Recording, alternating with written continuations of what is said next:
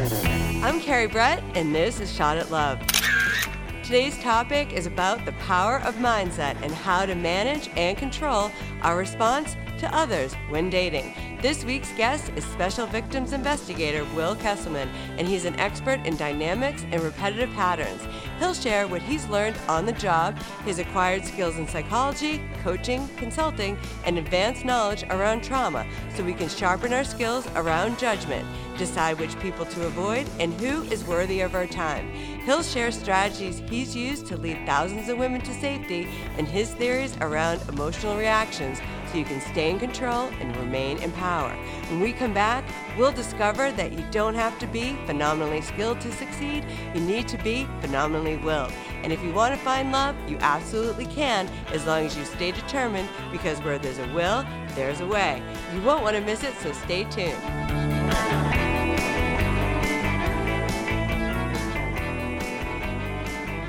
Will Kesselman is a special victims investigator, social impact strategist, speaker, and founder and president of Control and Power Strategy, a domestic violence, divorce consulting, and trauma coaching agency.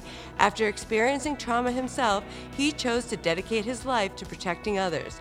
With over 14 years of experience through consulting and coaching, Will continues to help empower mostly women and sometimes men to protect themselves, even potentially saving lives.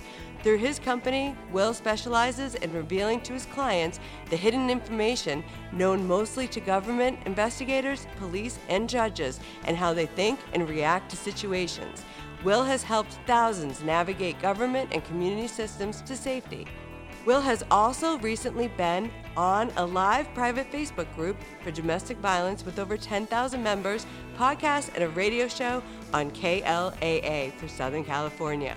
Today, he'll teach us that we can respond differently to how others treat us, and that we can be in control of our feelings and our emotions. This is going to be a great episode, so without further ado, welcome, Will Kesselman. Hi, Will. Hey, thank you for having me. Hello, how are you? Good. I'm excited to hear Will's wise words today. That's very funny. That's very funny. So bring us up to speed regarding your story.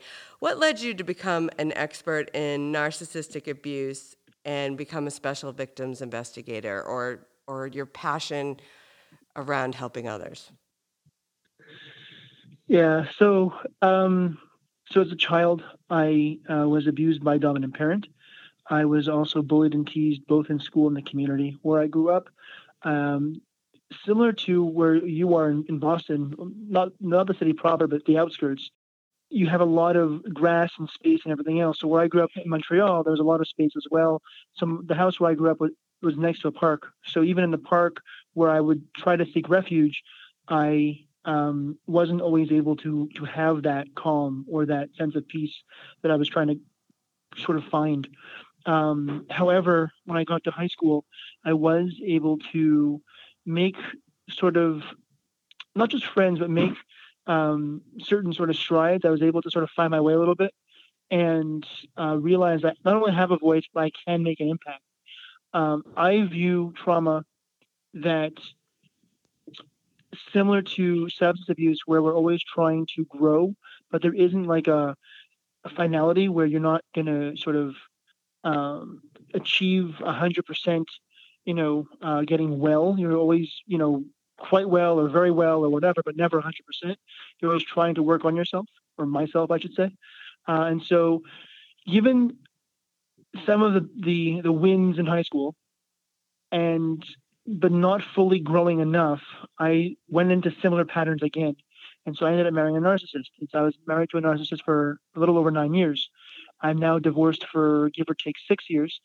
And my personal experiences, as well as now for the last almost 15 years being a special victims investigator, both sets of experiences have allowed me to have an understanding. Not everyone sees it, as I've learning more and more as an entrepreneur, as well as a special victims investigator for a number of years now. And I'm able to, let's just say, sort of impart or show or illustrate, some of the patterns, some of the issues, some of the concerns that some may not actually see. And so, that's where it's from. I personally really am passionate about not having anyone take away someone's voice. So for myself, let's say I'll use the I as an example. So, I or anyone listening, I, you know, want to be able to be seen and heard on equal footing. And so for me, it's very important that, I allow, in this case, myself to see my power, to see, that my voice matters, that what I say matters, that I can make a difference. Um, yeah, that's a little bit about me, I guess. Awesome. Well, I love how much work you've done on yourself, and you're very aware.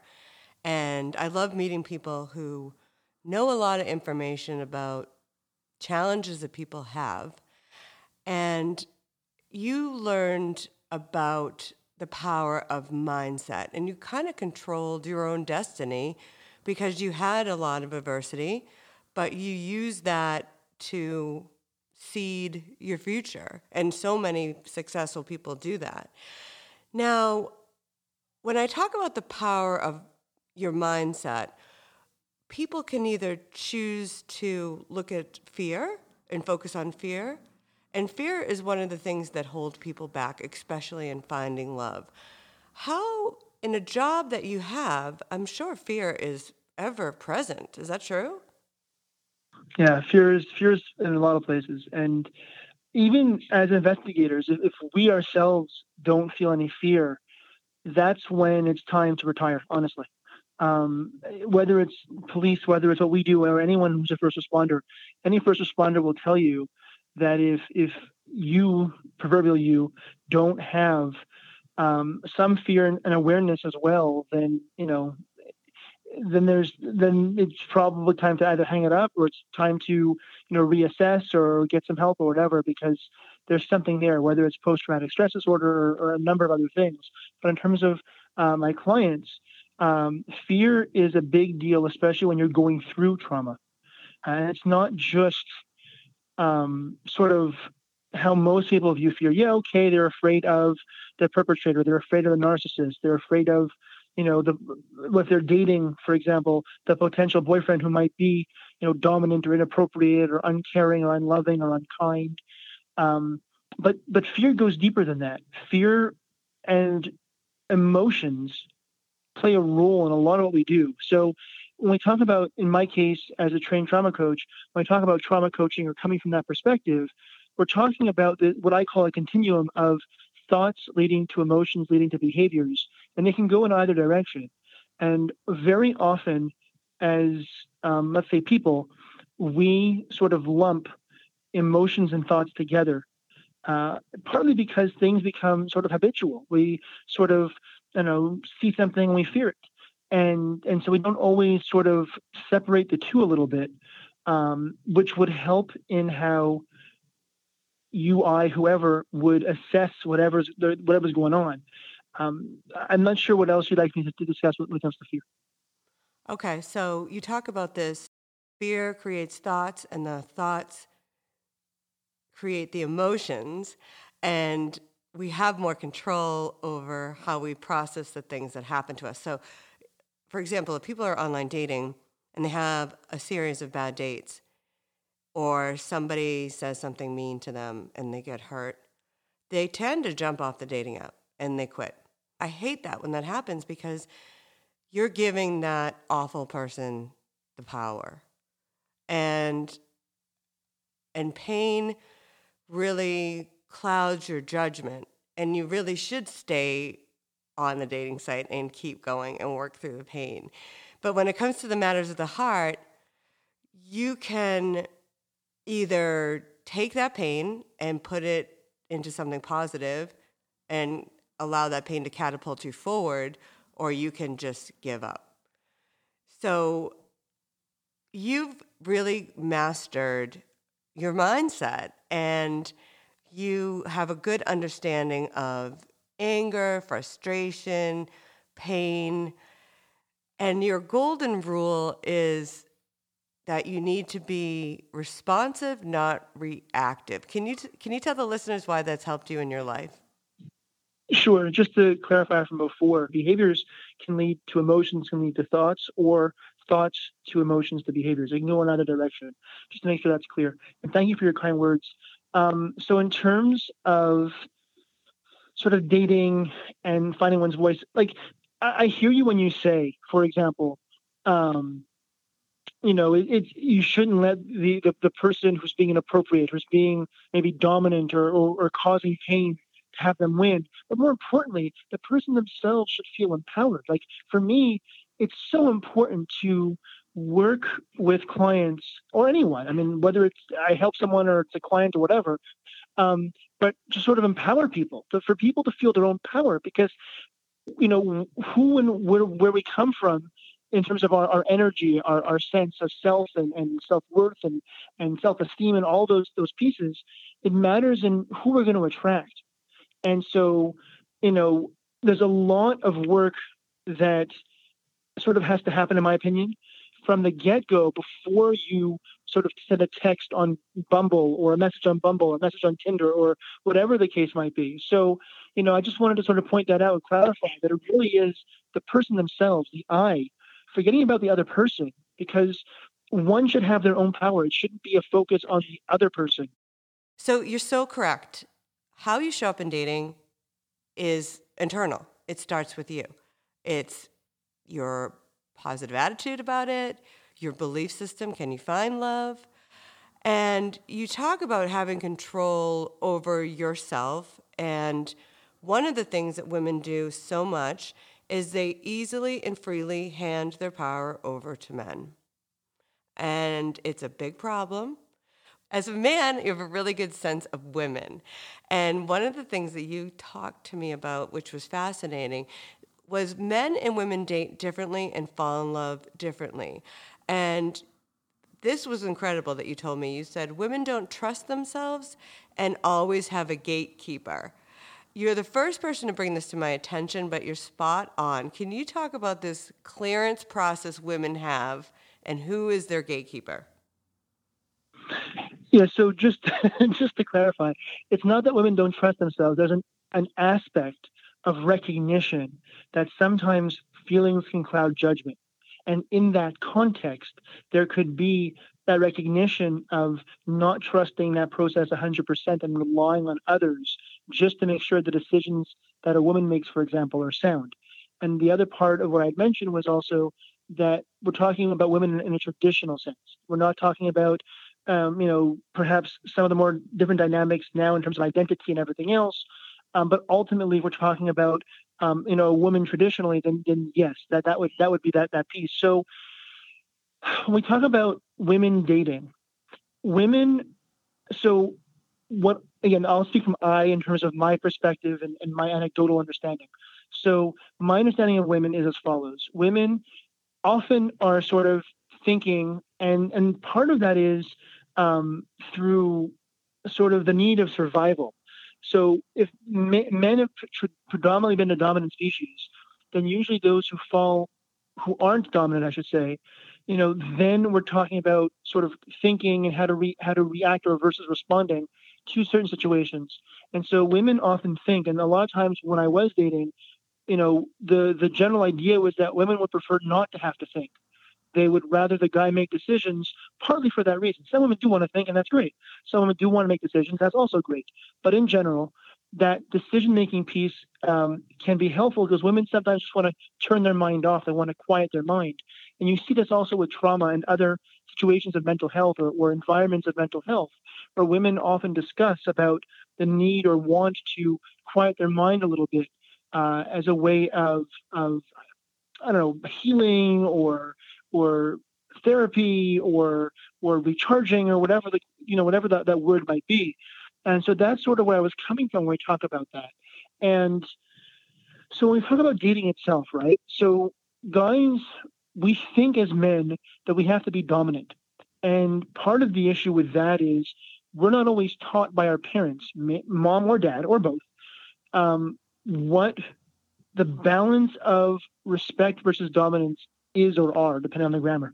So that plays a role. And sometimes men, and I'm not condoning it all, but sometimes men get the wrong idea and they think that being a man means that I have to make all the decisions. And that's not the case at all.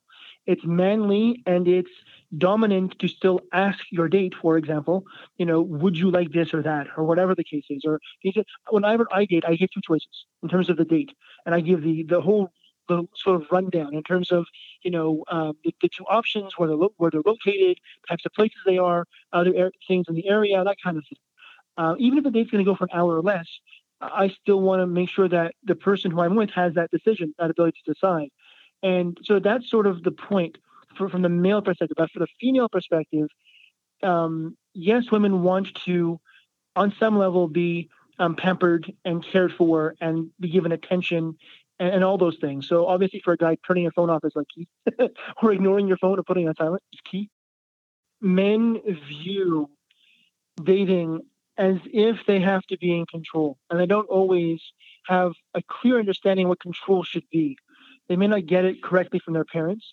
They sort of have this understanding that they should be making all these decisions, when control doesn't mean make decisions. Control means offering a few things, so the woman feels pampered and cared for. I mean, it boils down to, if someone gives someone else attention, if the guy gives a woman attention, then the woman feels that attention. If the guy, shows that he planned out a date, he took the time to plan it out, to be mindful of the woman. Perhaps the woman had mentioned over on the phone or a message on Tinder or Bumble or whatever, or I don't know, coffee meets bagel, who knows what, that they are allergic to whatever. So again, if the guy can, put two and two together, it's a little helpful, for him to, not, have a date in, I don't know, having shrimp if the person's already allergic to shrimp, for example. So, just that mindfulness, that extra sense of, oh, wait a second, she likes this or she doesn't like that. Those are elements that guys don't always get. So, let's go back to your question for a split second in terms of women, right? So women do oftentimes have that one person they rely on. Again, women, in my opinion, are more in tune with their feelings. And that's huge. I personally am a big now. I mean, me way back when is a different story, but me now, I'm a very big proponent of, having a connection to your feelings. As a guy, I think that sometimes it's okay to cry. Sometimes it may not be okay to cry in public, depending on where you are, just because of certain dynamics. But it should be that it's okay for a guy to cry, that it's still manly for a guy to cry. Same thing with manly for a guy to express his feelings. And so, there's that element where women, in my opinion, women appreciate a guy who does express himself, because sharing is a form of attachment for women. Women speak a different language than men, as you had asked sort of at the beginning of all this, in terms of going back to a loop, if you will. Women view connection through conversation. Conversation is part of connecting in a not just understanding someone, but bonding, sharing, connecting, being willing to be vulnerable and open. Whereas men are taught vulnerability is sort of not manly in a lot of ways. You have to sort of suck it up, quote unquote, or you have to, not show emotion or say or do certain things. So there's those elements to it. I can go on more about dating and stuff. You let me know which direction you want me to go in. Okay, so before I want to talk about the men can't cry and how women want someone who has a heart and is connected to them. But before I do, I want to talk about the one thing I asked was about the gatekeeper. And men don't do that. So tell me, so a gatekeeper is like that girl's best friend. And I found that so interesting. So tell me a little bit more about that. Why you noticed that, or that's the clearance? Oh yeah, no, it's obvious. It's obvious. Guys may rely on a group of friends, but they usually don't. They're able, or whether they're able to in the best way for themselves or not is a different story. But they will make decisions on their own. And so, whereas women tend to do things more socially also. Women are more social in general. So it makes more sense that a woman, would want, not as a group decision, but more of sort of, like I said before, in terms of that communication aspect, where women, sort of communicate with each other, they talk to each other, and that's how they feel connected. Well, again, going back to something we discussed the other day, where behaviors, it takes between 18 and 254 days to have a behavior sort of become habitual. Okay. And so if when growing up, certain things become ingrained, they become natural. So men, it's not natural for them to start telling all their friends everything. They may make certain jokes. They may play video games. They may do sports. They may do whatever. Or if they're more of the nerdy side of things, they may do, coding or whatever. And all that is cool. Women, they may do all those things, but the way they do it is different. The group is more, in my opinion, and understanding the group is more essential. And it's not just having the group, it's the bonding through that group and the communication through that group. So if you're naturally inclined and that's like a natural thing to do because you've sort of learned it through time, then you're going to rely on that one friend or more. Sometimes women have two or three friends. I've had it a few times where, it's not just the one person who I have to sort of get past if I'm dating. It's two or three friends because, again, that woman has a connection to two or three friends in their inner circle. And women have, layers of circles and whatever. Men do too, but women tend, in my opinion, tend to have it a bit more. And so it's that inner circle of most trusted friend or friends that really play a role in certain decisions. Like, for example, someone may bounce an idea off somebody else. Hey, do you think this is crazy? Or hey, do you think whatever? Or hey, I want to go bungee jumping. All those things truly, truly play a role. Because again, it's about sort of not development as a child, because that's too sort of off in this particular case. But we're talking about sort of social norms and what's socially acceptable. Like some guys may just wear some crazy shirt, like a plaid shirt in the summer, and they don't really care. Whereas women often care a bit more in terms of, for example, going to a cocktail party, but they don't know it's a cocktail party. So they'll ask the guy at the date, hey, are we going to a cocktail party? Or here we were going because they want to dress appropriately for it. Whereas guys, they care, but they care less. That's sort of where I'm going with, this social aspect and being mindful and all those pieces. I'm not sure if I explained it clearly enough, but you let me know if there's gaps or anything more you want me to explain. No, I like this. And women are more expressive and connected. And as women, we become addicted to someone we're dating more so than men. And that was something that you talked to me about. Oh, yeah. Yeah, that's a whole different thing. Yeah. Oh, yeah. And also, we are more focused on finding love. I think it's because we are so connected. Just like you gave that example of the cocktail party, like we want to know what to wear. A guy's not going to spend all day thinking about that, but a girl will. That's right. And so we do approach this dating or finding love totally different. And now you told me that women are more focused on finding love because we need to feel safe, and we need to feel safe or we can be obsessed or addicted around the thoughts of finding love. Is this how women get all screwed up, which ultimately leads them to hand over their power to someone else because of like their obsession about it? Yeah, so I wouldn't use the word screwed up, but I do hear you. So what I would say is as follows. So sometimes we focus on the wrong thing. For example, if you're in a car, especially if you're in the Northeast and in the winter, and the car is skidding, very often we're focused on what we don't want to hit, whether it's the tree or whatever, as opposed to where we do want to go. And so this analogy is really, really important to sort of remember for a split second. So when we talk about dating and focusing on love, oftentimes as people, we focus on love. We don't realize what I call an underlying condition or the underlying aspects to it. It's not entirely love that we want. Like you had mentioned, the comfort is one very important aspect. It's also another part of it is in terms of our body chemistry. There's a word I'm not remembering, but it's basically body chemistry and chemicals and those pieces. Like the serotonin, I think. Someone, is it like serotonin? Yeah, serotonin, yeah. Well, no, it's actually dopamine. Serotonin is for sleep. In my case, what I'm referring to is more dopamine, okay? And so when we have something good that happens to us, even if we're eating sugar or carbohydrates, there is a chemical response in the body that sort of encourages us as people to do the same thing again, because we want what feels good.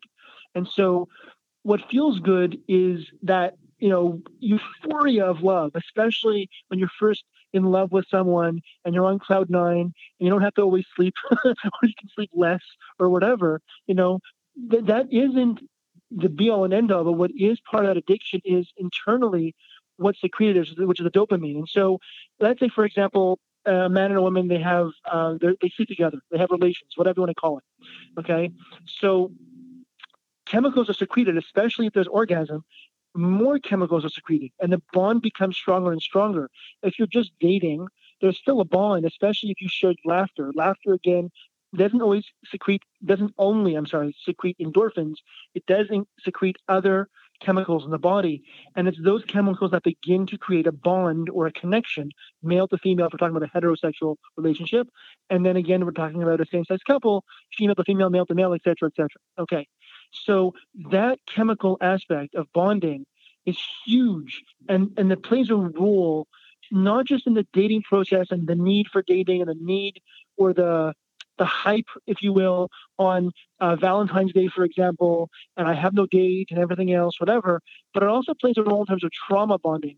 And if you go in that other direction, which I'm not going to go in entirely, but it's just something to mention that if you go in that direction, there's a reason why that bond, and it's not called Stockholm Syndrome anymore. It's called trauma bonding, which is a far more expressive way of explaining it. And so that's sort of what I wanted to sort of just piece in. But more importantly, when you talk about dating again, women secrete more, from my understanding, I could be wrong here, but women secrete more chemicals when it comes to orgasm and it comes to certain aspects.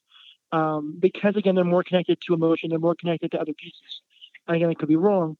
But that lends a role.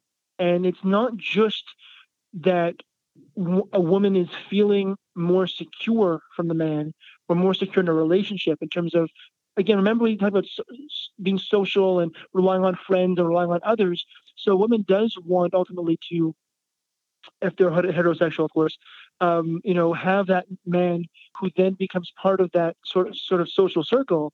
Part of that is for connection and bonding and friendship and everything else. But part of it also is societally, we feel like we're incomplete. And then if that's social element too, or we feel that we're quote unquote incomplete or there's something missing or whatever. And then maybe socially, you're looked down upon. You look like something's wrong with you or whatever. And we see this in cultures too. So I just wanted to briefly mention that as well. Interesting.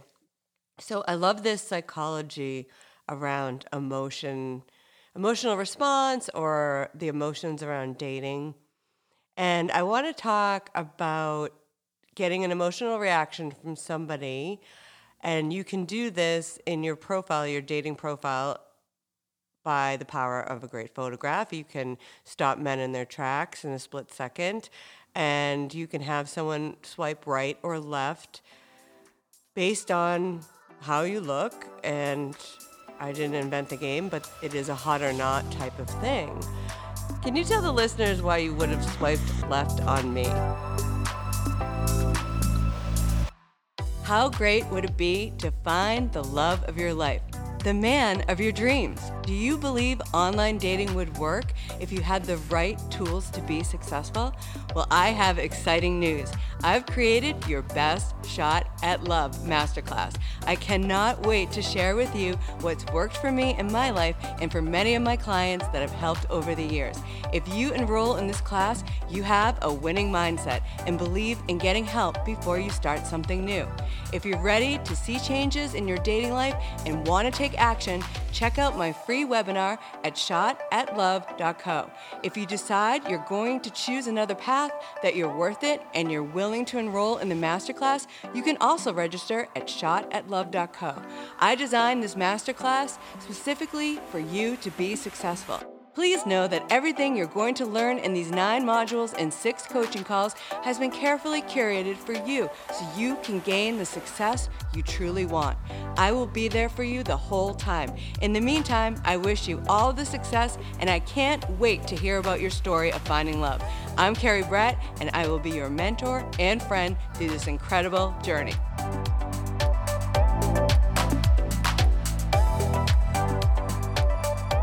I knew that was coming. The way you phrased it, I knew that was coming.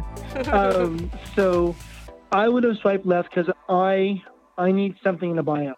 I have, for me, look, I've I've met a lot of women who are beautiful, but sometimes they may not be that intelligent. And I'm not looking for the brightest tool in the toolbox or the shed or whatever expression you want to use. But there has to be some substance. I mean, women say this all the time.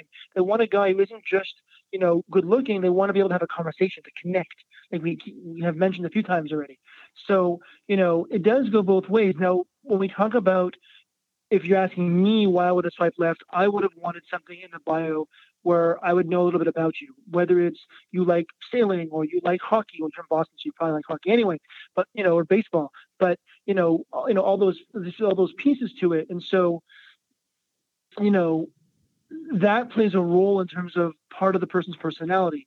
Is there kindness aspect to it?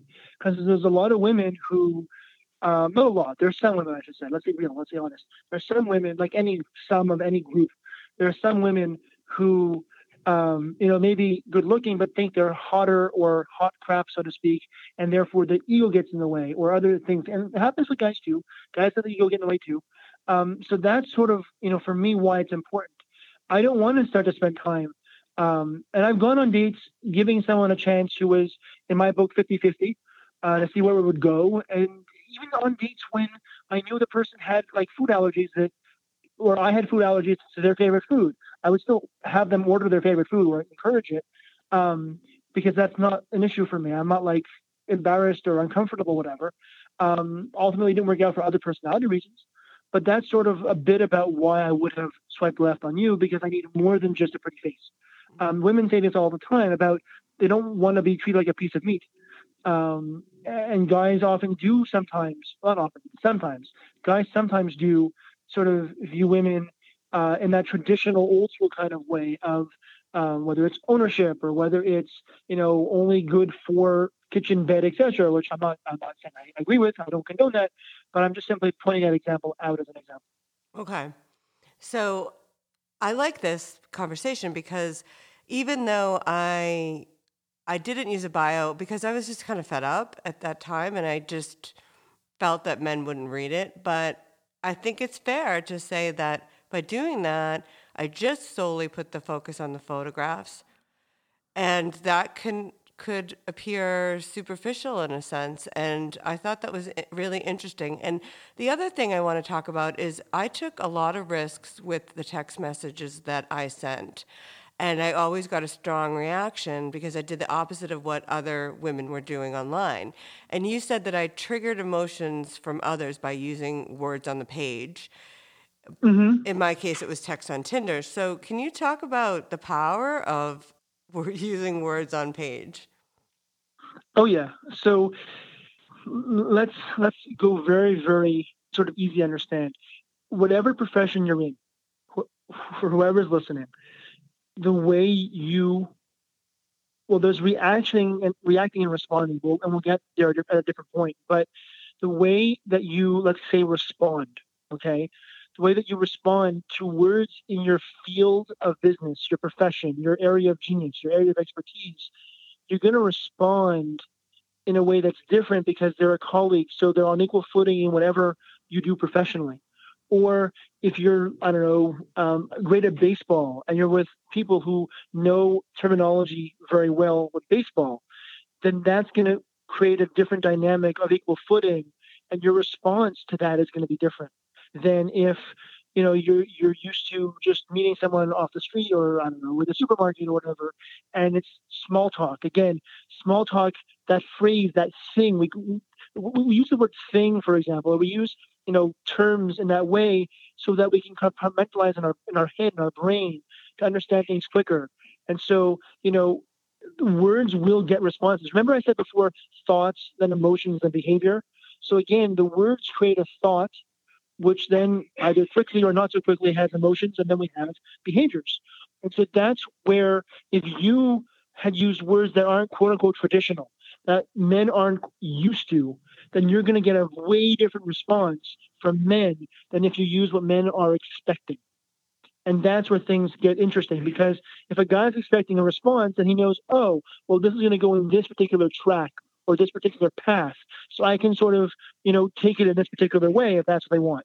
For me, see, you mentioned Tinder in terms of pictures, which is interesting because you could have put a lot in your picture, or it could have just been you in your picture. That's a whole other sort of topic. But it's just interesting to point out. I would only have myself. I am on Tinder, by the way, but that's a side point. But I would only have pictures. But at one point, I thought of doing pictures plus, some sort of background or some sort of information or whatever, because that would help me actually have a less of a bio. People don't always read the bios, like you mentioned, but having something I think is important. It's just as a side point. Okay. You're right. People hold on to these words. I almost didn't go out with my boyfriend or write him back because the first thing he said, he was a fan of The Bachelor. And I was like, what is this guy? That. Yeah, it was kind of random. But that he loves The Bachelor because he's a hopeless romantic and he has a big heart. And that's the thing I love about him the most, is that he has a big heart and he is in touch with his feelings. You know a lot about word structures and tone, and you can see clearly what someone's about instantly. And I hoped you could talk about how women by nature are more emotional and romantic. And you don't have to watch, we're trained on Disney movies since young children to be brainwashed that our prince will come, and these movies have done a really good job driving emotions around love. So what kind of words or structures or things, something different rather than the traditional red flags that we would see or we've been taught? So you study these markers and phrases people use to rope you in.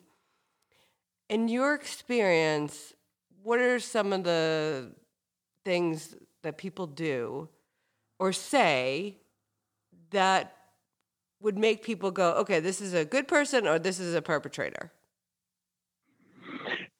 Yeah, so it's important to remember at the very beginning of this conversation that everyone has narcissistic tendencies. Everybody does. Okay, so it's not as if there's some, ways to look at things that are important, but it's not like there's a whole bunch of magic words. It's more about understanding patterns. Words are important, obviously, and emotions are important. So, for example, because again, women tend to, the abuse towards women tends, or any issue towards women, especially when we're talking about narcissism, those kinds of things, tend to be quite a little bit more or quite intense. So I would view it like this. I would view it as if someone's not flexible, if someone's insisting the whole time. And when I date, not that I date right now, but when I date, I would always sort of ask questions like, well, would you prefer this or that? And if a lot of the answers sort of ended up being in the same category, then you begin to say, wait a second here, what's going on? If things are very dominant, especially if you're a woman going with a guy, and the guy's like, no, I'm making all decisions. I'm not going to offer anything. It's one thing if it's a joke here or there. It's one thing if it's playful here or there. It's one thing if a woman sometimes wants a guy who's more demanding or more, demanding is the wrong word, wants a guy who's more decisive. Decisive is fine, but dominating, smothering is not. And there is a line that can be crossed. And that's where I'm going with this, is that sometimes, especially women are like, well, he loves me and he's showing his love. Or, well, he means it, he's showing whatever. So he means to be kind and nice to me, but he's showing it a different way or whatever. That's a flag. If you're saying that to yourself, that's a huge flag. Because you're telling yourself there's an issue, but you're trying to justify it because you don't want to go back on Tinder or Bumble or Coffee Meets Bagel or whatever the heck it is that you're doing, that you're using. And that's fine, whatever you're using. And because no one wants to start over. There's that element of, well, I have to now, start over and find someone else and do the pictures again and whatever. There is, again, those emotions that are involved with it. And then socially, we're talking about women, like I mentioned before, in a traditional sense, socially it's, they're going to ask questions and you're going to have to say, well, I'm not with the guy anymore. What happened to this guy? or whatever. So there is that other element to sort of trying to justify. We as people often will justify decisions because it's easier to maintain something than it is to break it off or change it or move on. And again, that's still part of that thought, emotion, behavior process and how we do a lot of what we do, honestly. I don't know if I answered it entirely. No, you did. You did, because precisely. I like that, because if they're not going to bend and they're going to set this thing up all based around their wants and needs, it's a one-sided relationship, and that's not going to work.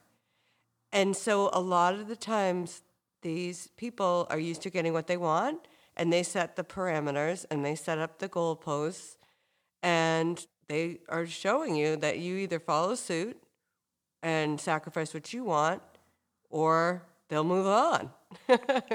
True. So that part is true. I think that's really good. And a narcissist is like a slot machine. They give you just enough to keep you in the game. And I think it's true, like you said, people don't want to start over. And so they make excuses and they deal with it. And you gave a great example about a narcissist, that a narcissist needs to feed. And it was such a chilling example. Oh, yeah. But we've got to stop giving these con artists a long leash. Tell me why it's so difficult for people to leave a toxic situation. It's part of that emotional bonding we discussed earlier, where emotionally and behaviorally, in other words, you're used to a routine, you're used to having them in your life, you're used to speaking to them and that comfort and that bonding and sharing a laugh or whatever the case is. And so leaving, there's also that chemical aspect where chemically dopamine is also for addictions, but it's also in this case as well. We're addicted to someone, especially if we're close to them, whether it's friends or if you're dating or whatever. That's why it's so hard, or that's why sometimes women are more loyal than men in some aspects too. But that's again another topic. But going to the narcissism piece, if I may, I think this is a bit more important for me to mention, if I can do that, which is so narcissists love manipulation. Like they feed off that. That is like their big deal, and they will come off as paying attention to someone. They'll come off as trying to know all the ins and outs. In this case, of a woman, if we're going to use the example of a man being a perpetrator of narcissism. But ultimately, it's not to know a woman because he likes the woman. It's to know a woman because he needs to have someone that he can dominate over, that he can manipulate, that he can maneuver around, that he can do, all these different things to emotionally feed that emotional need, because the self-esteem is such a huge issue. There's such a void of self-esteem for a male narcissist, for example, for women too, but we're using men as the example. And so that's a huge deal. So again, I mentioned before about extremes, right? So it's not just enough to, say, oh, okay, he's paying attention to me. Oh, he's buying me flowers. Oh, he's doing all these nice things with me or towards me or to me or for me or whatever at the beginning, whether that beginning is 3 months, 6 months, 9 months, or a year. But at some point, it becomes excessive. It's smothering. It's controlling. It's overly manipulative. And part of narcissism does play into other aspects of perhaps, domestic violence, but let's stick with narcissism for a second. And it can be isolating, where the man wants to isolate the woman because that allows him to have more control. Isolate the woman from friends, from family, from neighbors, from church or synagogue or, I don't know, the mosque or whatever you believe in. But any social aspects, any human ties or any structural or entity ties, that's huge. That's a huge red flag that people don't always realize, because,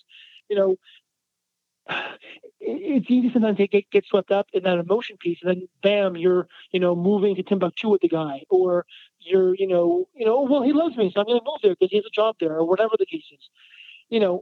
I get that, and in some cases, yeah, that's legit, but in some cases it's not. And so understanding the patterns of just how smothering and controlling it is versus, oh no, I can go shopping, I can do whatever, I have friends, I have all these different things, and we have to move because whatever, as the example that I'm just giving, off a fly, so to speak. So I wanted to just make sure that the narcissism piece was very, very clear, because narcissists are brilliant at manipulation, at all that kind of dominance through words manipulation and psychological manipulation as well. Yeah. Well, it's like that dominance that you're talking about, and then they move quickly into isolation. And so these red flags and these toxic behaviors you studied and you use every day. So I just have a few more questions, but I want to get your take on what do you think the most common mistake you see women making when dating? Oh wow. um, Unfortunately, there's a few. And I look, there's gender role aspects or traditional gender role aspects that sort of allow for it. And in some ways, it's okay. Again, if the guy is trying to be decisive as opposed to dominant, right? Um, but I think women need to know that they have more self worth than they do, that they have more self esteem than they do, that they can and should not just say no when it comes to touching or whatever at that point, even before that, because the foundation matters more than what happens further downstream, so to speak. So, in other words, what happens in the first 5 days, in my opinion, is more important in terms of the norms that are set and what the guy sees is what they're allowed to do or not allowed to do, or allowed to say, not allowed to say, or maybe allowed is the wrong word, but there is an aspect of permission, let's be real, because part of sort of power and control, or any power for that matter, does sort of then play a role in their permission. So, it's not completely off for me to mention the word allowed. Um, I think women really do need to, it's not just enough to process it after the date and talk to their friends after the date about it, but ultimately, see, for guys, we have to have a plan going in, because we don't use three centers of our brain like women do. So women can often think on the fly, but then there's other aspects to it. Whereas men, we have to have a plan, and we sort of try and think of that plan as best we possibly can, because it's easier for us to do it that way. And so I think women should have a plan too, honestly. I think women sort of, think of, like you mentioned, fairy tales. I don't really like that analogy, no offense. But they do think of fairy tales and whatever, perhaps.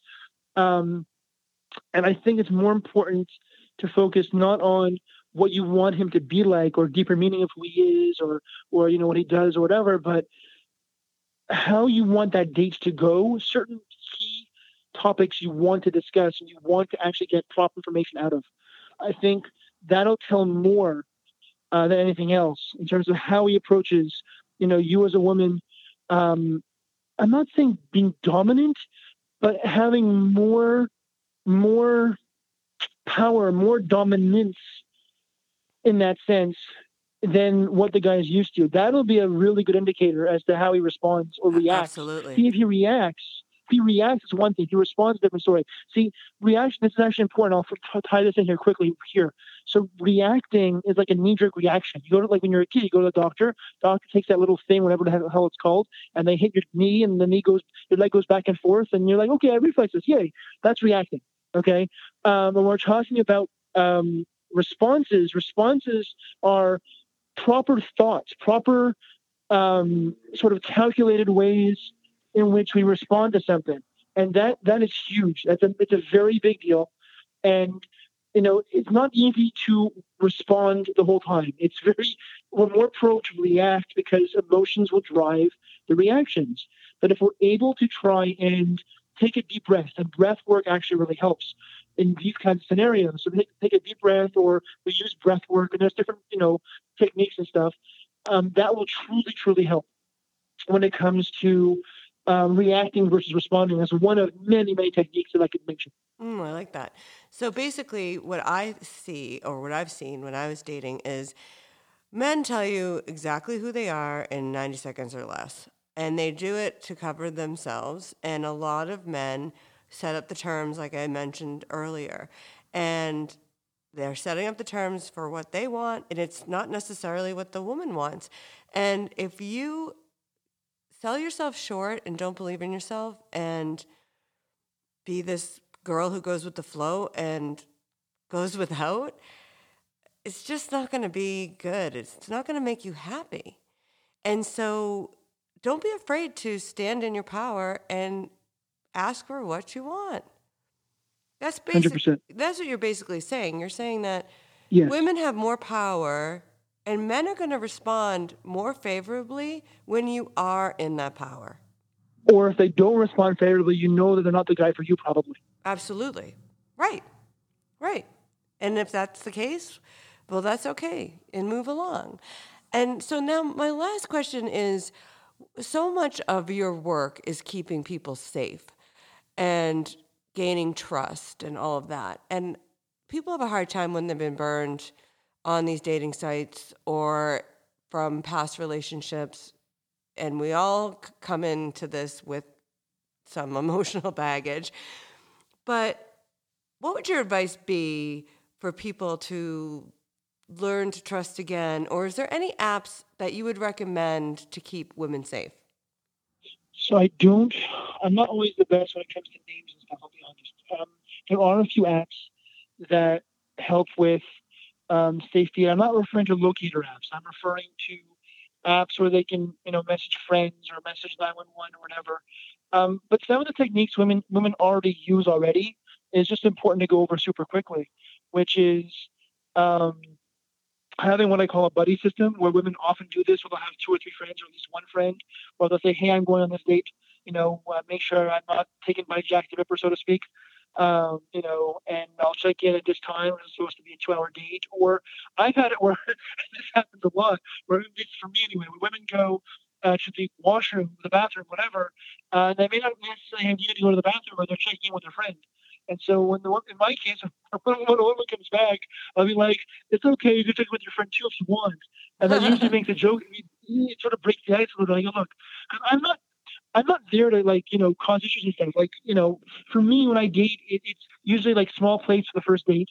Because again, if two people aren't jiving, and that happens with people, we might be the best people in the world, but it could be there's no chemistry, it's a bad day, whatever, that kind of thing. So you may want to be sort of over with it or move on after 30, 40, 50 minutes or 20 minutes, whatever the case is. So that's fine too. So there's those elements to it. But again, a buddy system is really important. I would say when it comes to dating, the first date, as we all know, a well-lit place is better. A more public place is better. Something that's less public, I would strongly advise against. But when you ask about sort of building trust, so building trust goes in two ways. There's different ways to look at this. Let's try and find something that relates to dating. So if we're talking about dating and trust, obviously, like we talked about communication before, about opening up and being vulnerable, I think that's important. But the way in which someone is vulnerable, are they only talking about their video games vulnerable, or are they talking about like proper vulnerability? Like, not I don't like spiders kind of deal, but I don't know. I'm afraid of if I'm a woman and having children is a big deal, because not every woman has that as a big feeling or a big need. But if the need is wanting kids, obviously not on the first date, at the appropriate time, expressing that. And guys too sometimes have that need, believe it or not, that they want to be a father, they want to actually have kids. Sometimes we think, okay, well, we'll talk about it when it should come up, 6 months down the road, 2 years down the road, whatever. I know many women who prefer and respect a man for, saying, I would like this or I would like that. Again, not dominating, but again, on a decisive level, not domineering, not smothering, but again, on that, I have these preferences kind of level, and then being vulnerable about it, sharing it, actually being open about it. I think that's huge. I think that does build trust. Like when I do what I do, I mention things that we're trained that we may not be the best thing to do in terms of, talking about one's age or something about one's family or those kinds of things. Nothing nefarious or weird, of course. But again, it builds trust. If I'm willing to share about me a little bit, then it lets the person know, wait a second, he really wants to help. He's letting us know a bit about himself so he can connect with us better. And he does want to help. So trust is just about really opening up and being very blunt and vulnerable. And honestly, it really is about seeing what the issues may be ahead of time. In other words, if the person's afraid of you because you work for the government, well, say, look, I'm some average guy. I do all these average things. or if the woman's apprehensive because you're very muscular and the last guy she dated, and she may mention this, last guy she dated was more physically inappropriate towards her or whatever, and say, look, I also pet I don't know, cats. I don't know, something where you as a guy are saying that you're more chilled out. Those things, if you address the fears and you're vulnerable about the fears too, I think that's a huge deal. I hope that was clear enough. Yeah, that's good. I think don't be afraid and trust in yourself, and don't be afraid to ask for what you want and be truthful about who you are, and the right person will be there and the wrong person won't. And that's okay, because you're not supposed to be a match for everyone. So I think you had great advice and great tips, and I love everything you have to say about finding love and the emotions and just the whole thought process behind dating. So where can people find out more about you, follow you on social media, or hire you for coaching? I appreciate that. I'm actually redoing my website, but it's still active. So you can go to controlandpowerstrategy.com. The name of my company is Control and Power Strategy, because in the literature of domestic violence, it's a perpetrator, a narcissist, an abuser they do power and control. They exert power and control on the person who they're being appropriate towards. So I flip the script of power and control. That's why my company is called Control and Power Strategy. It's CP Strategy for short. So you can look up on most social media handles C_P_strategy. That's for Twitter. That's for Instagram. And you can email me directly from the site, or you can get this, again, verbally. It's all one word. It's a long word though. It's welcome controlandpowerstrategy.com. Welcome controlandpowerstrategy.com. Gmail.com. Oh, wow. Holy, that's weird. So yeah, you can reach out to me those ways. I do a lot of stuff with a doctor named Dr. Jordan Schall, for example. So people may know him as well.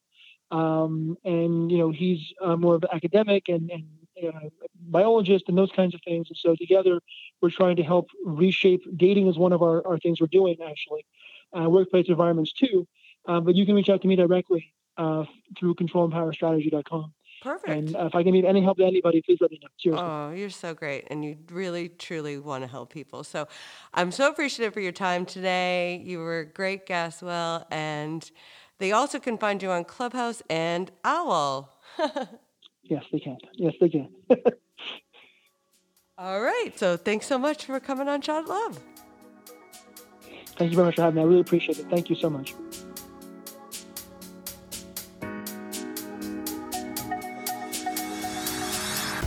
And for now, this week's Shot at Love dating tips, which are inspired by our guest, Will Castleman. Number 1, it's not what happens to you in life that determines your future. It's how you respond to what happens to you. Number 2, strength doesn't come from what you can do. It comes from overcoming the things you once thought you couldn't. Number 3, the strongest people aren't always the people who win, but the people who never give up. Number 4, you don't have to be phenomenally skilled to succeed. You need to be phenomenally willed. And when it comes to finding love, if you keep trying, I promise it will happen.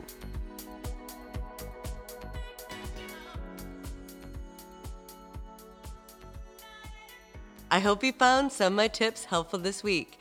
This is what Shot at Love is here for, to help you find love. Keep up the commitment to yourself and commit to helping someone else by sharing this podcast. Shot at Love is now airing on iHeartRadio Live, on Power Me Up Radio, Talk 24/7. So tune in to the station with Heart on iHeart. Stay safe and stay tuned for more episodes. I'm Carrie Brett, and we'll see you next time.